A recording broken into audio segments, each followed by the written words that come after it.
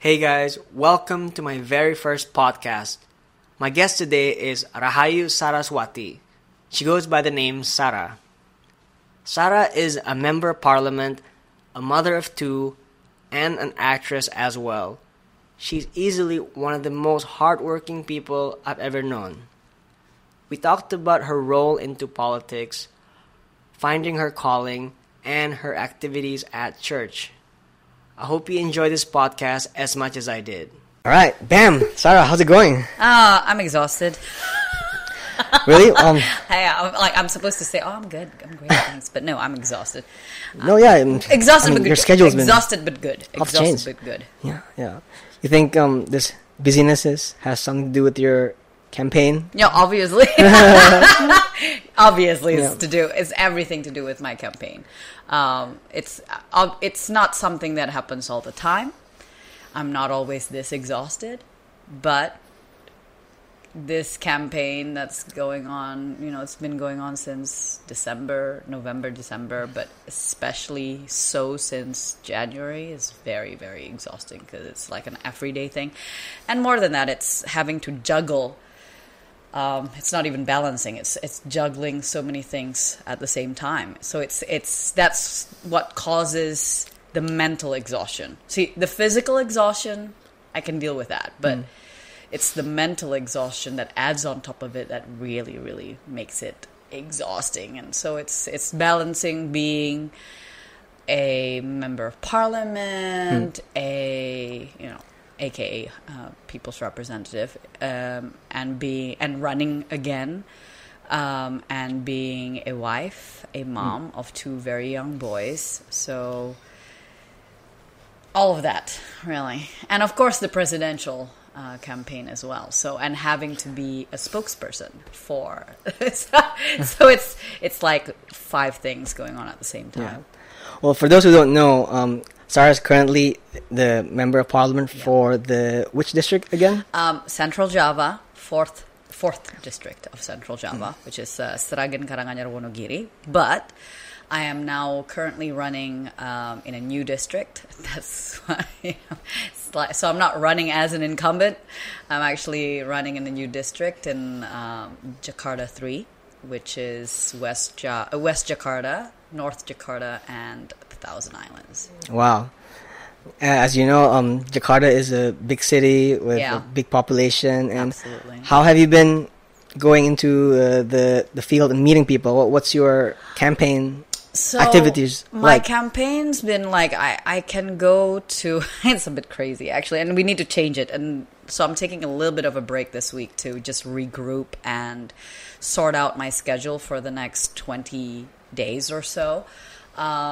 Mainly, it's so tough because for the past couple of months or so, we've been just accepting every single kind of invitation we get. So I can be going to about like 5-6 different locations a day. And you can imagine if in the morning, for example, I have a 9 o'clock thing in West Jakarta, and then I have to go to North Jakarta, and then I have to go to represent the presidential campaign camp, at an event as a spokesperson in South Jakarta, and then I have to go all the way again to North Jakarta and then to West Jakarta. And for those of you who aren't familiar with Jakarta traffic, it can be, it's a challenge, and it's one thing if you're just sleeping in the car, but when you're trying to respond to every single WhatsApp message that comes in, that's so you get tired. But I try to sleep in the car, I do, but it's a bit tougher now trying to keep up with the social media as well, and that the only time you can really do it is while you're in the car. And when we're talking about what do I do specifically, I mean, I do all. I do the door-to-door, I do canvassing, and I also do meets. I go to meets where we meet with 200 or 150 people, and just talk, really, and talk about what we're fighting for, what we want to be different in the future, and why we're running, that kind of thing. And I do a lot of those with my running mates. And what I mean are, there's DPR-RI, so there's like the national level, which I'm running for, and then there are those who are running below or on another level, which is for the provincial level. So Right. I go around with them just to ensure that people understand, first of all, that there's the national level and then there's the provincial level. Yeah. Yeah. Excuse me. And now that you're an elected member of parliament, I was wondering whether your constituents can still contact you and, to raise their concerns. How do people reach you? So I make it clear to them that it's impossible for me to be the one to answer every single request or every single phone or WhatsApp that comes my way. So usually I give them my team member's number. And so until now, it's still actually very easy for them to get in touch with me if they just contact my team members. So, and that's the other thing with Indonesia is that it's, nobody's running as an independent. You're running in a party. So if for example, you are the member or you are the representative from that district, it's very important to keep good relationship with the structure, the structural of the party, the political party, and usually people then know to get in touch with you through them. So that's, there are many ways people can contact me, and some of them actually contact me directly on social media. They'll send me a message, and again, I mean, I'm grateful. Not all of them demand that, like, hey, you haven't read my message yet. It's like, I mean, there are some that are like that, but most of them are very patient because obviously they know I don't necessarily read all my messages all the time. Yeah. Let's flash back to like maybe 10 years ago. Have you always envisioned yourself that you were going to be a politician? And Absolutely what not. was Sarah doing maybe 10 years ago? Like, I wasn't even thinking of going into politics 7 years ago. I mean, now I've been in as a member of parliament for about 5 years, but before 2013, because I did make the decision to run in February of 2013. But before that, I was, people ask me, are you going to go into politics? Are you going to run? And I always answer, heck no way. And, in Indonesian, I'd be like, heck no. The reason being is because I was one of those very green and very naive, idealistic, stars in my eyes kind of young woman who thought that, politics is just so dirty. It's so dark. It's such a, it's like, I thought of myself as being allergic to politics. I mean, I even used those words. I did. I would explain to people, I'm sorry, but I'm allergic to politics because I can't lie the way these people do. I mean, they say, oh, I promise to give you A, B, C, and then you'll be lucky if you get Z. Most of the time you get nothing at all. You don't get anything close to what they promised you in terms of the programs and everything. So I didn't want to get involved in politics. I was very much just very anti. But, things changed and in February 2013, I got my calling from God and I decided, okay, well, why not? It's not, and I made clear, I made it clear that this wasn't my fight. I wasn't going in it for myself, and it wasn't for a position. I mean, I didn't even think I was going to run again, honestly. It was just like, okay, let's go and do this and see if we can make a difference from within the system, because by 2013, I already had my own foundation that's focused on the fight against human trafficking. I mean, that was my passion since 2009, and my passion and my calling. And I thought that, okay, well, maybe God is calling me to go into politics, as in like active politics, to make a change from the inside, and so here I am now. Wow. And let me just check the equipment. Okay, it's all good. Yes, I do tend to talk a first lot. time. You have to be careful about giving members of parliament microphones. We tend to talk a lot, okay? No, you might have to stop love us to hear your story. What are the besides human trafficking? What have you been vocal about in the parliament? Like some bills where you're passionate about? So in parliament, especially I'm in the 8th commission, and that's to do with social affairs, religious affairs, women and children. So we passed the People with Disabilities Act, and so we had that law in place, thank God, passed in 2016, and so that was something that I was very proud of that we had accomplished, because it was a long time in waiting.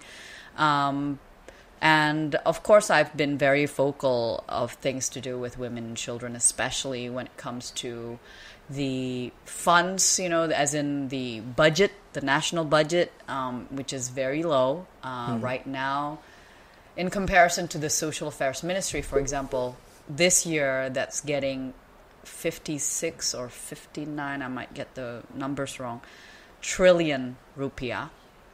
The Ministry for Women Empowerment and Children's Protection is only getting 500 billion rupiah. So that's like a very low number. It's astounding, and that's something that I feel I've been a broken record, so to speak. I've been a broken record, advocating for this, and unfortunately, it's not in the current administration's priorities, and therefore that's why it's been very difficult to fight for that.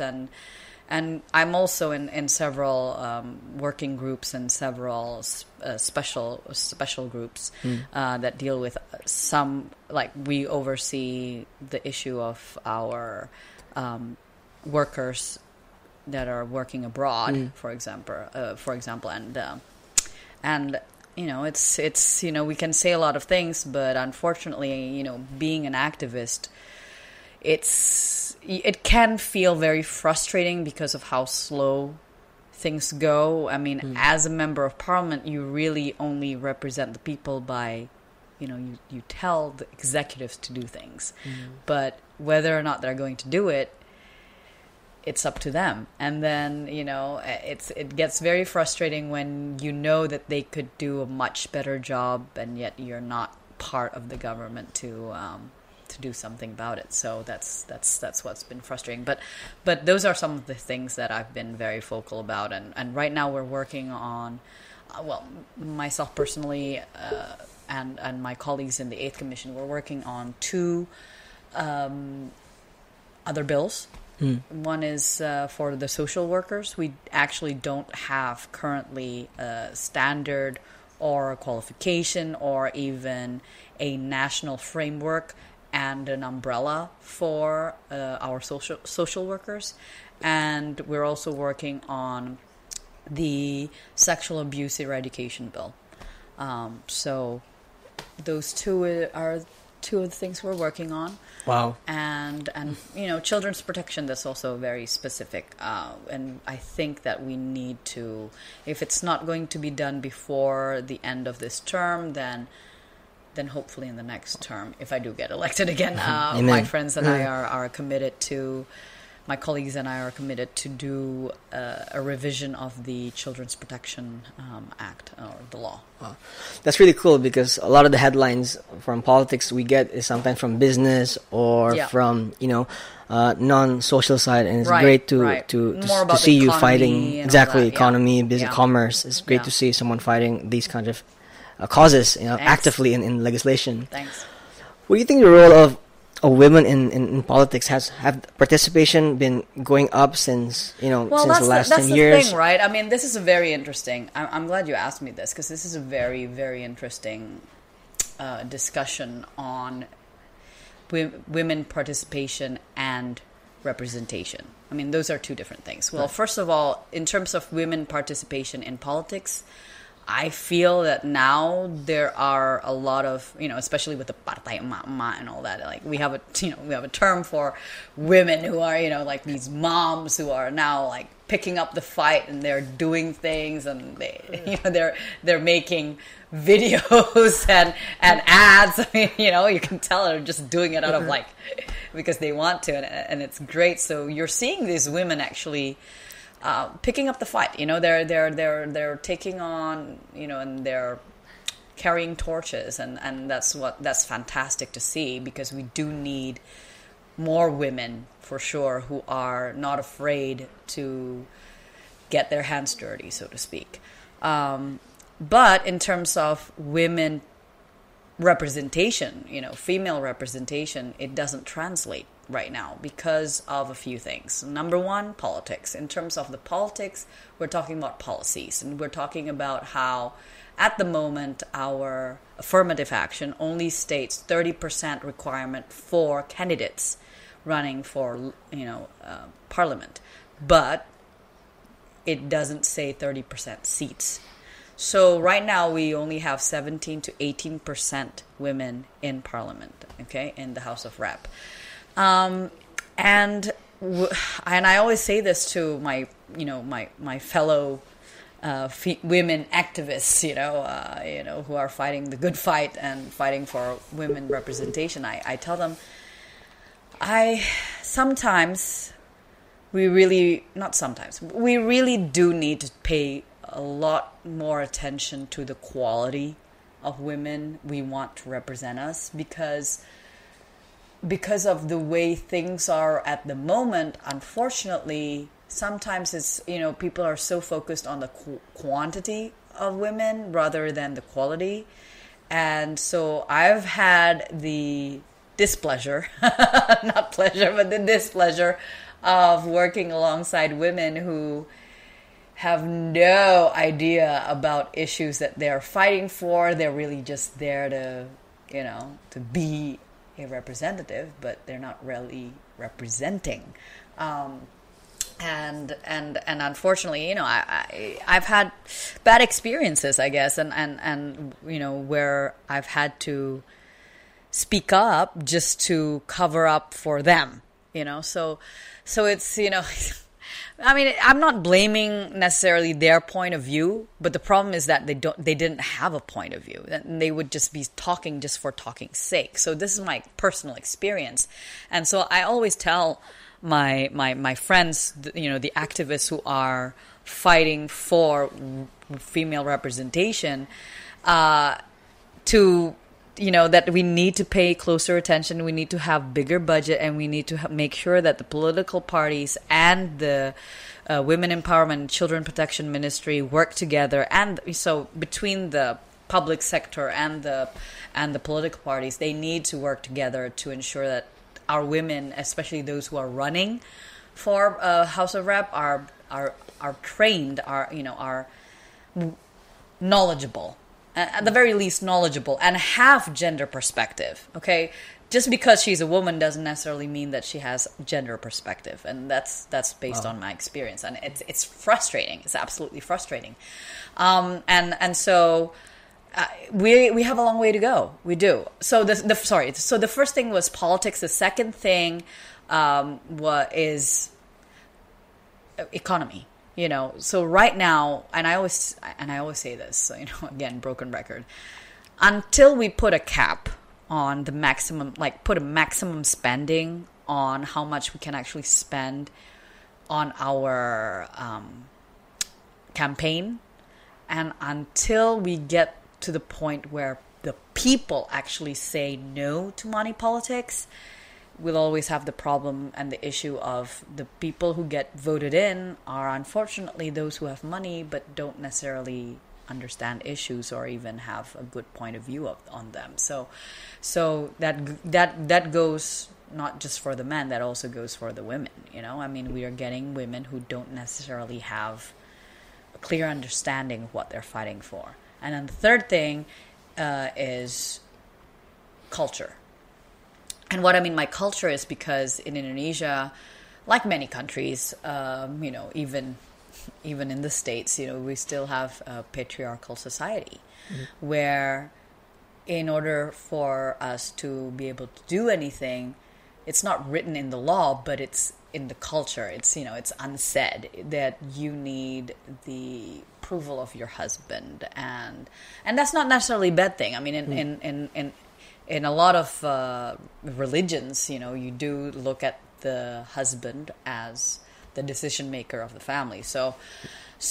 But when it comes to patriarchal culture, it also means that a lot of women don't have the financial capacity to run for office. And so a lot of the times they would need the backing or the support of their husband, their father, their friends, because a lot of women are not as financially secure as a man would be. And especially those who are still young and those who are just married with children, young children. And I'm feeling it now where, I mean, if I were running now when I have two very young children, I think the rhetoric would be very different, because when I was running in 2014, I was still single. I mean, I would go around morning to evening. Nobody would really care. They would think like, oh, that's good. You need to do that. But now I'm a mom. There would be questions of like, oh, how are you balancing your time between being a mom and how are your children feeling? Like, do they ever say, like, oh my gosh, mommy, like, why do we never see you? And it's like, well, what if it's like a man who is running? You hardly ask a man whether or not, like, oh, how are you with your children? Right. Like, how are you dealing and balancing your time as a father and as a, Yeah. So unfortunately, we still have those kind of mentality And stigma or that assumptions, perception, right? Yeah. assumption, Yeah. stereotypes, discrimination. Yeah. Absolutely. But I can totally understand, how women are they can be very excellent at what they do. Like I remember my mom, she's a businesswoman. Right. I grew up seeing her like in her cosmetics business, and she's like an alpha woman. She's on the ball. Dragon mom. Yeah, perhaps. Actually, Kill Bill reminds me of my mom a lot. Oh my gosh! Okay, wow. Yeah, but I wouldn't go that far. Uma Thurman. You're very tough on your mom. but when one has found their calling, it's really amazing to be in the zone and stuff. And your mom's one of those, like, she's a go-getter, right? Yeah, I would say. Yeah, yeah. She's a go-getter. That's like the positive way of saying it. If a man is being said as being ambitious, right? Then that's like a positive thing. But a lot of the times when a woman is being ambitious, it's like looked at negatively. So, hello, gender discrimination. The world needs to learn. Absolutely. So, I mean, you wouldn't be where you are today, but it weren't also for your mom being who she is, right? Totally. I mean, that's, Yeah, that's very true. Go Dragon Moms. It's very true. I'm definitely Shout one of those. Shout out to all the Dragon Moms out there. You're doing a great job. Exactly. It's okay. It's okay. I feel you. My children, a lot of people actually look at my children, they're like, wow, they're all daddy's boys. I'm like, yeah. And I was like, it's very different. The way they treat you, the way they treat the father, like, I know. Like, the father's there to play with them. And then mommy comes and, she's the one putting down the fear of God in you. And I'm like, I look at it as it's my responsibility to bring them up as future leaders. They are, so I think a lot of moms actually, they're like, oh, he's my baby, and all that. But no, for me, I'm like, you're a future leader. You do not know. You better know how to treat women. You better know how, to work hard and all. I'm blessed. My kids are amazing. Yeah, I think you're setting up a great example. I hope so.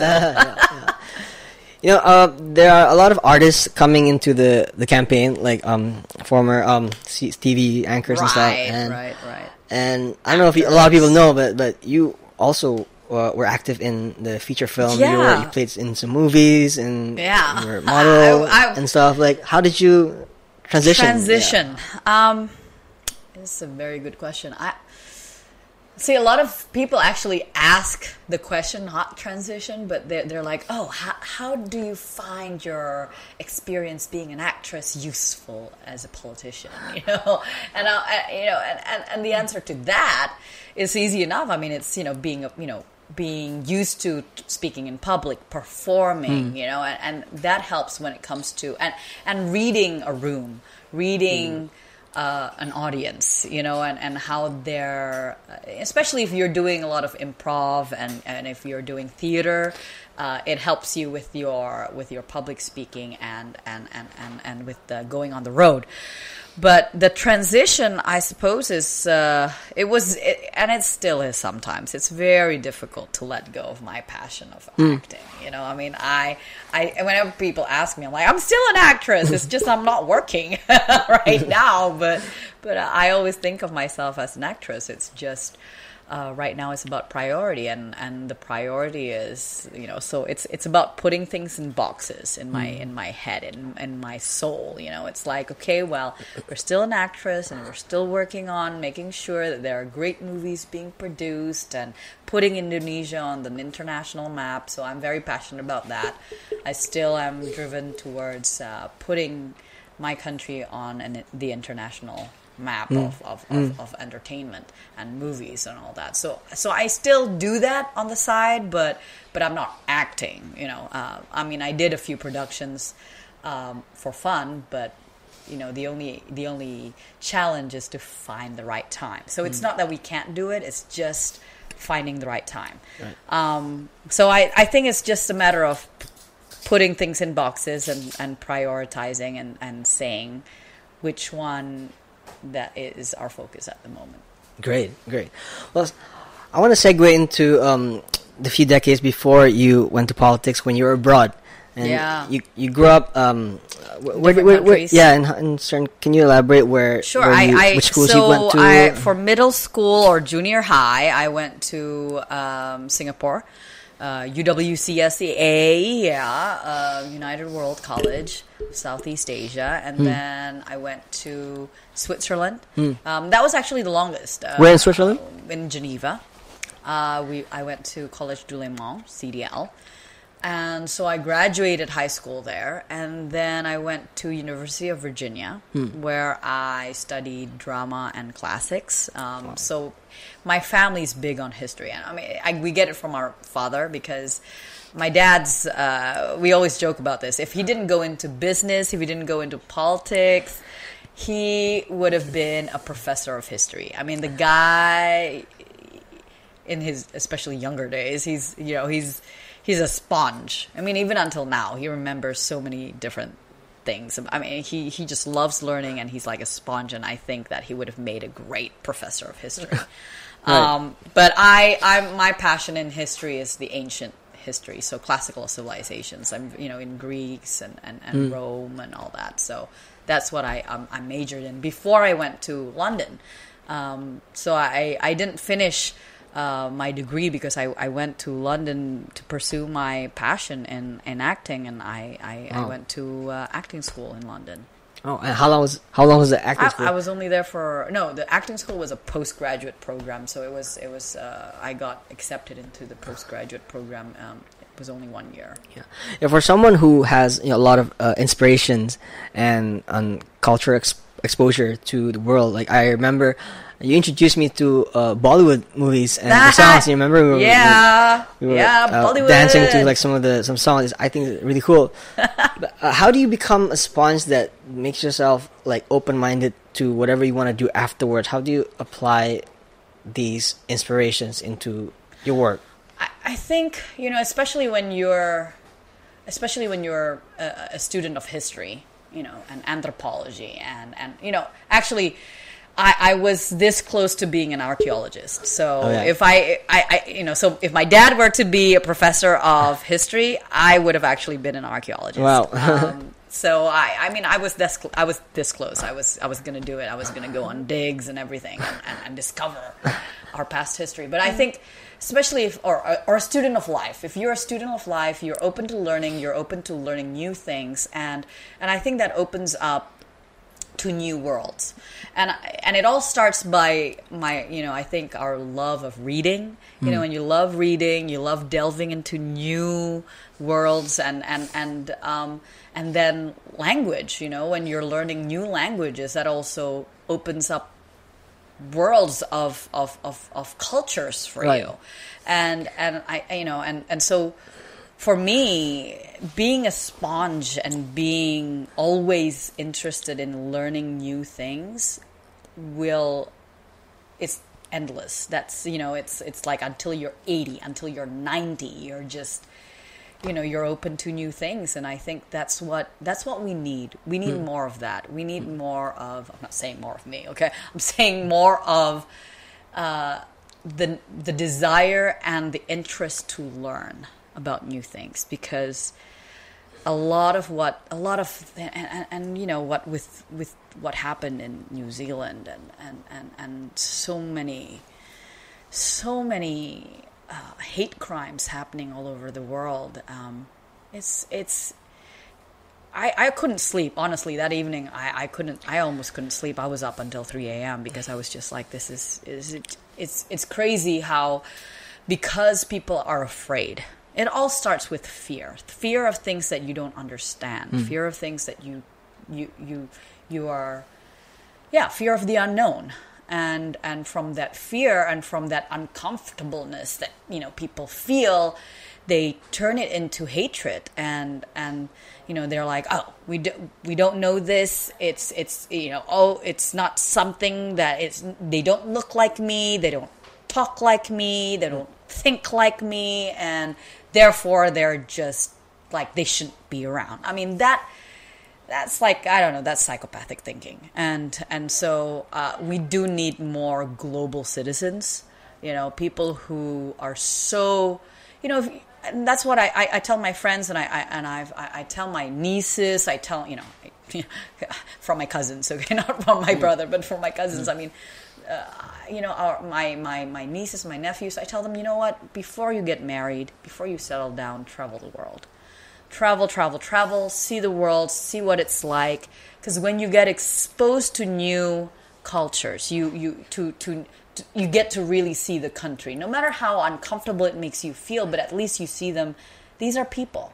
These are human beings. They just have a different way of living, or they have a different way of looking at things, and it doesn't make them bad. It doesn't make them, so just don't fear it, And I think it all starts with dialogue as well, So I think having been exposed to different cultures and different way of looking at, and I was even, actually, trivia, I was a professor's assistant in University of Virginia for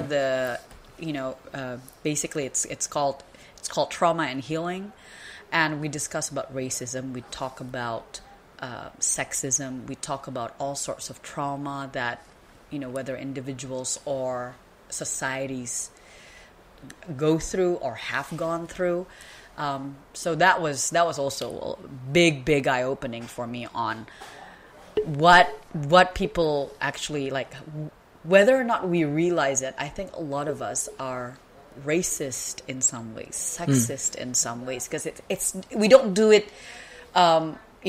We don't do it consciously. It's in our subconscious, and it does take a lot of awareness, and it needs to be brought up to our consciousness for us to kind of go, oh, so that's not good, or that's not something I should think or I should say. Yeah. Do you think this consciousness has been like emanating towards the negative side, or has it been going towards the other way? From no your matter perspective? what people say about how things are going in Indonesia, I honestly think that we're going in the right direction. We are, and bear with me on this. The conflict so far in Indonesia has been kind of segregated. It's been like, it's happening in Ambon, it's happening in, Borneo, Kalimantan. Now that it's, entered into the whole, political spectrum in the national stage, I'm not saying we should have gotten about it or this route. I'm not saying that at all. And I still regret a lot of the things that are being said. But I think that dialogue is very important. And between who? Between for civilization in general. And I'm talking about like, because, to my friends in America, it's, like, global. look at how things are going over there, because it's still a work in progress. You thought, for me who lived there for a couple of years, to think that, I was in Charlottesville. University of Virginia is Charlottesville, and we take a look at what happened in Charlottesville, Virginia, with the whole march and everything, and it's just, it's like mind-boggling. It's like, wow, like where did all this progress go? Yeah. But it's progress, it's there are going to be days when it's going to be bad days, and there are going to be days when it's good days. There are going to be days when people are more open to talk about it with each other, and there are going to be days when people are not. And here in Indonesia, we're taking our first steps, I think, towards really openly discussing what is actually happening in our country. How is it going are we liking the direction it's going? A lot of people already made up their minds and say, we don't like it. We don't like it, but at the same time, if we're talking about tolerance, true tolerance in my opinion, needs to be where we treat others the way we want to be treated, but it doesn't mean that others are going to treat you the way you want to be treated. Right. It just means you're in charge of how you act and how you feel and how you see other people. And how we react to whatever it is absolutely, the communication brings us to. Absolutely. If you fight, bullying by bullying, if you fight hatred with hatred, everybody knows that's not the way you get kindness. It just needs to start with you, and the conversation and the dialogue does need to take place, because a lot of the times, and especially now in the age of social media allows people to say mean things to other people without feeling that they need to take responsibility for it. And this is what's dangerous. But if the dialogue can somehow take place and you get people in the same room where they are from different backgrounds, they feel this way, and if you just get them all in the same room, I'm of the opinion that if you can get them to start talking to each other and figuring out what the commonalities are between them, what the similarities are between them, rather than focusing on the differences, then we're going to get somewhere. And then if you can get them to go from, okay, we're both human beings, or okay, we're all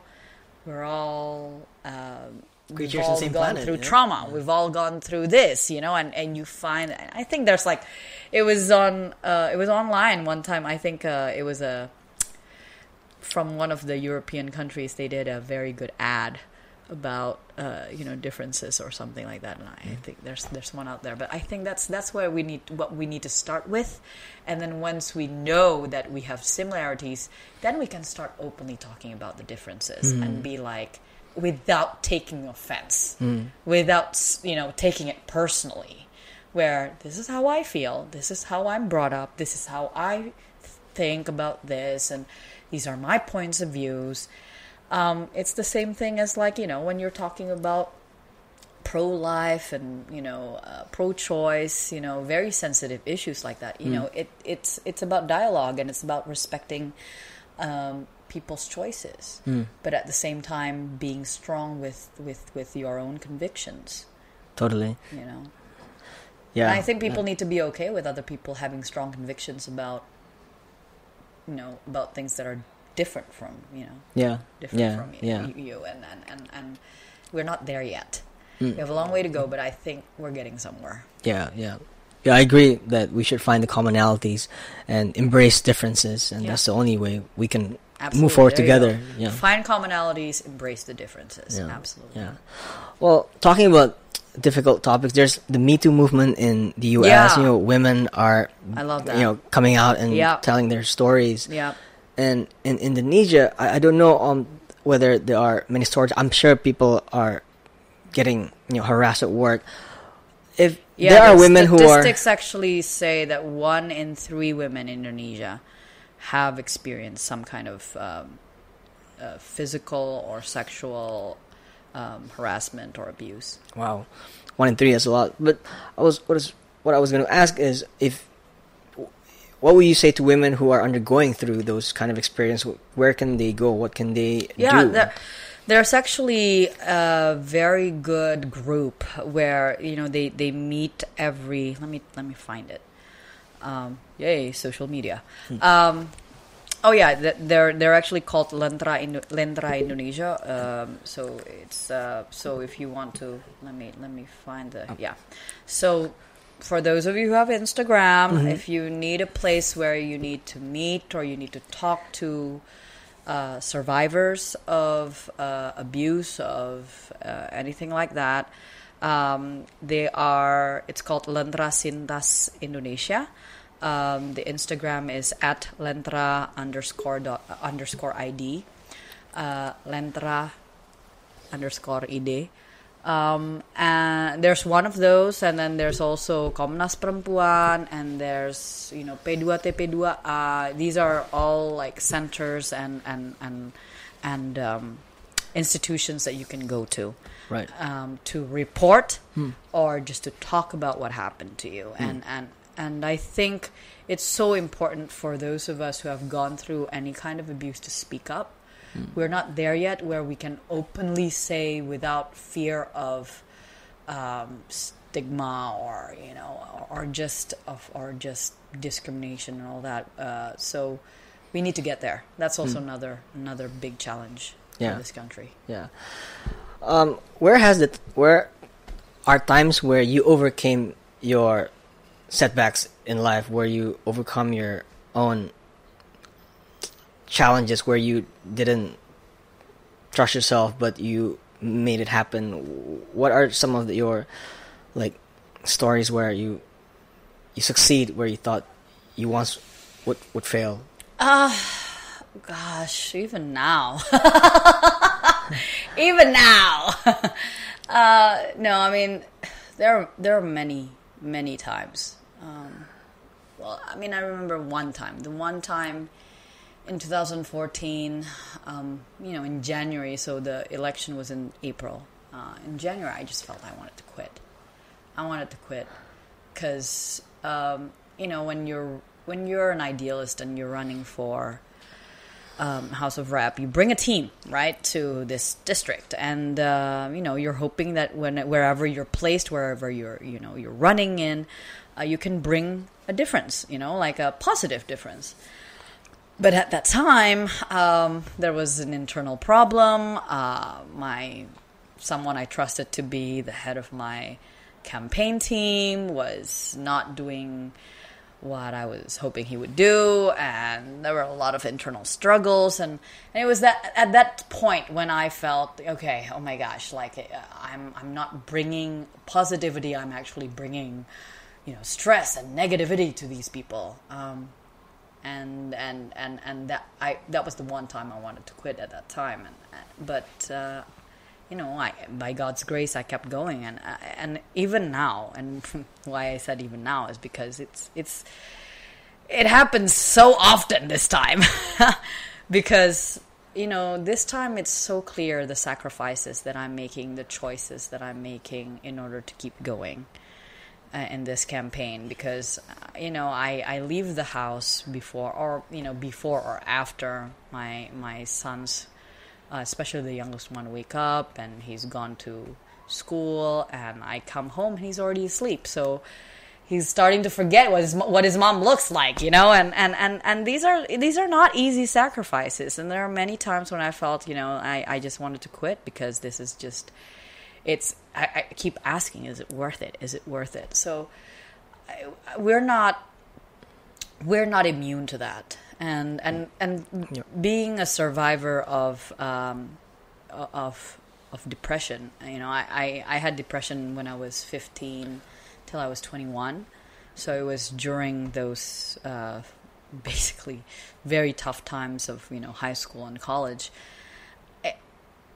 It's it's about mindset, and it's about faith. And I can honestly say, if it weren't for God, if it weren't for my faith, I would probably still be taking medication right now to deal with my depression. But I got over it, and so those were the times when whenever I thought that, oh my gosh, I whenever I was suicidal and all that, like it, those were the times when I feel like if I can get through those times, then I can get through these times. And these times are a lot easier simply because, I'm not like fighting against myself. It's more about choices. And I'm not saying those are any easier. They're definitely not. And I'm not saying that, the choices that you make, and if there's anything that I would say is that there's no right or wrong choices. Of course, there are right and wrong. You would know what those are, or you should learn. But if it's just between two things, it's nothing to do with right or wrong. It's sometimes it's just choice, and you go with what brings you the most peace. And so that's what keeps me going. Is if I'm meant to just keep going this way, then I'll keep going this way. But if God wants me to stop and get me to go another way, then it'll happen. And I just have to have faith in that, and that's what brings me peace. And I think a lot of the time, to overcome anything, it's about making decisions, and then it's about being at peace with it. Wow. So it's a conscious decision. It needs to be a conscious decision where you go, I need to be okay with whatever choice I make. Yeah. I think you touched on a very powerful thing, faith, and faith has definitely also helped me go through my rough patches. And I know that it's an important part of our lives. Yeah. We happen to go to same church. Actually, you are one of my biggest inspirations to go to our church. I was looking at your Instagram. Yeah, I haven't got the chance to tell you.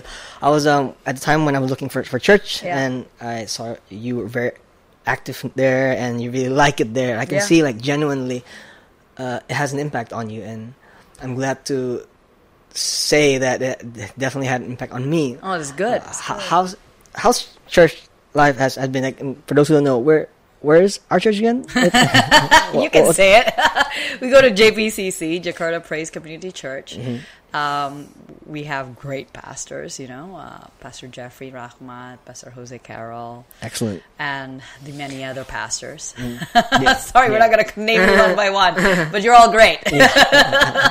I'm glad that, honestly, I'm glad that you're blessed by that church. As am I. Your question? Yeah, I see you singing in church as well. Right. And believe me, there were times when I wanted to quit as well.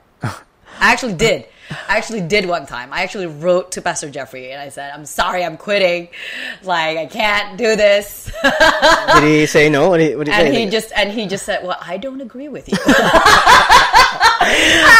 was like, okay. So... what do you do when? Oh my God, he's great that way. He's like, no, this is your home. This should be. You should feel at home. This is our. Church is more than just church. It's our second home, and they're very, very big on that. So he just basically said, yeah, I don't agree with you. I'm just like, okay. So I guess that's your way of saying, like, he's like, of course you're free to do what you want, but I don't agree with you. So it's a very soft way of saying, I do not accept your resignation.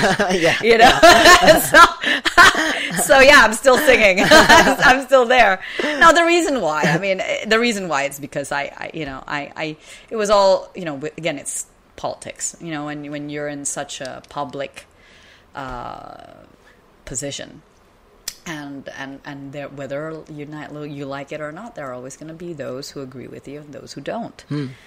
And at that time, I wanted to quit because I didn't want to be the reason why someone is, like not enjoying the service, because they're like, oh my gosh, why is she up there? And they get focused on me and my political stance and everything, and I'm like, that shouldn't be why I'm here.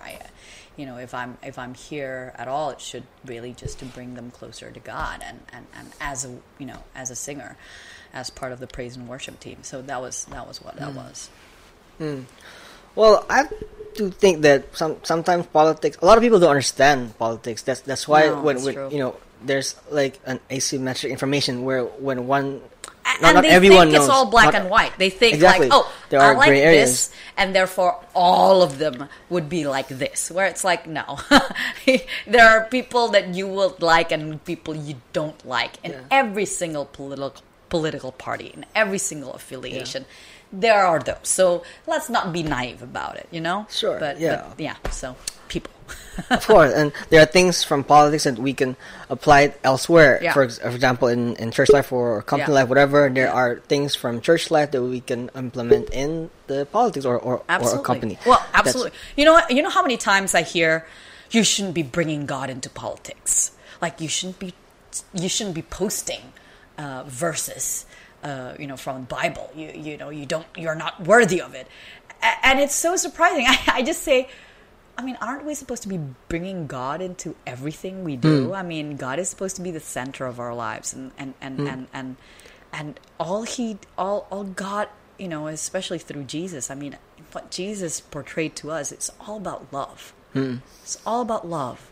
It's all about being there for people who are broken, who are lost, and loving. He never said like I only love those who love me. Yeah, Jesus doesn't have a disclosure or like some hidden points there. So I sometimes I just get really surprised at how exclusive some of these people are. How they're very. I'm sorry to say, but some of them are very close-minded about who we should be accepting into our midst. As though. I'm like, I'm sorry, but I'm not taught that. I'm taught I'm supposed to love all. I'm taught I'm supposed to extend love to all. And I'm not saying I support everything other people are doing. That's not it at all. But as much as I can, it's to show what love is. And love means acceptance and understanding. And it doesn't mean support. It just means acceptance and understanding. And I think a lot of people still get... Sorry, we didn't mean to turn this into a sermon session. No, it's just a little bit of sharing. Anyway, those are my thoughts. I mean, I don't agree if one says, keep God out of it. No. You're supposed to be bringing God in everything. Yeah. That's the whole point of what faith is. Anyways. Yeah, I agree. Yeah, wonderfully put. Thank you. I'm glad you agree. Or we'd be in trouble. Indonesia in 30 years, where do you see it? 30 years? That's a long term. You know what? View. You can't ask a political person that. You can't. You can't ask politicians. Okay, I'll cut it down. No, because politician. We see only like what's happening the next day. I mean, we can't even see what's going to happen in like 17th of April when the election takes place. Like 30 years from now, I don't know. It really depends on how we go in the next 5-10 years, honestly. I agree the balance between short term and long term is important, but there's a BCG report saying that Indonesia can be like a top 5 economy within the long run. That's the thing. We can. But are we going to be? What does it need? From your perspective? What does it need? Like there's this whole kind of global discussion and debate on globalization versus protectionism. Mm-hmm. And I learned this a couple of years ago in Singapore. And you know what? Indonesia, as much as we're ready to be part of the global community, there are so many of our people who are not yet equipped.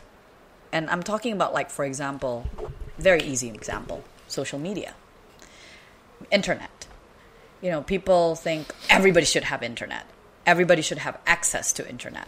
But imagine I'm looking at this from the point of view where I'm an activist for anti-human trafficking. And I've seen what it can do, the harm it can bring to a community when you're not prepared mentally I mean, physically you can learn it. You can access internet, fine.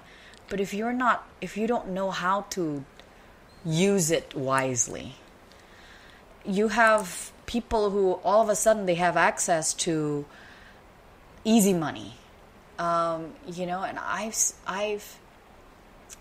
I've heard stories from these activists and these people who have worked with survivors of human trafficking, of how there are children who are being abused online, by their own parents, where they force their children to do things on camera and live stream it and to get money, and that's, for me, that's the horror of, like, so for example, I'm not saying technology is bad. I'm not saying internet is bad. What I'm saying is we need to ensure that our people are well prepared and well equipped to deal with the consequences of access to freedom of information. And we have issues with pornography. We have issues with child abuse material. I mean, in 2012, we were number one. I don't know what the latest numbers are, but we were number one in Asia for child abuse and material in one of the biggest social media platforms in the world, with 70,000 child abuse materials. And I'm talking about photos and videos of just abuse. And so, you wonder where our country is heading.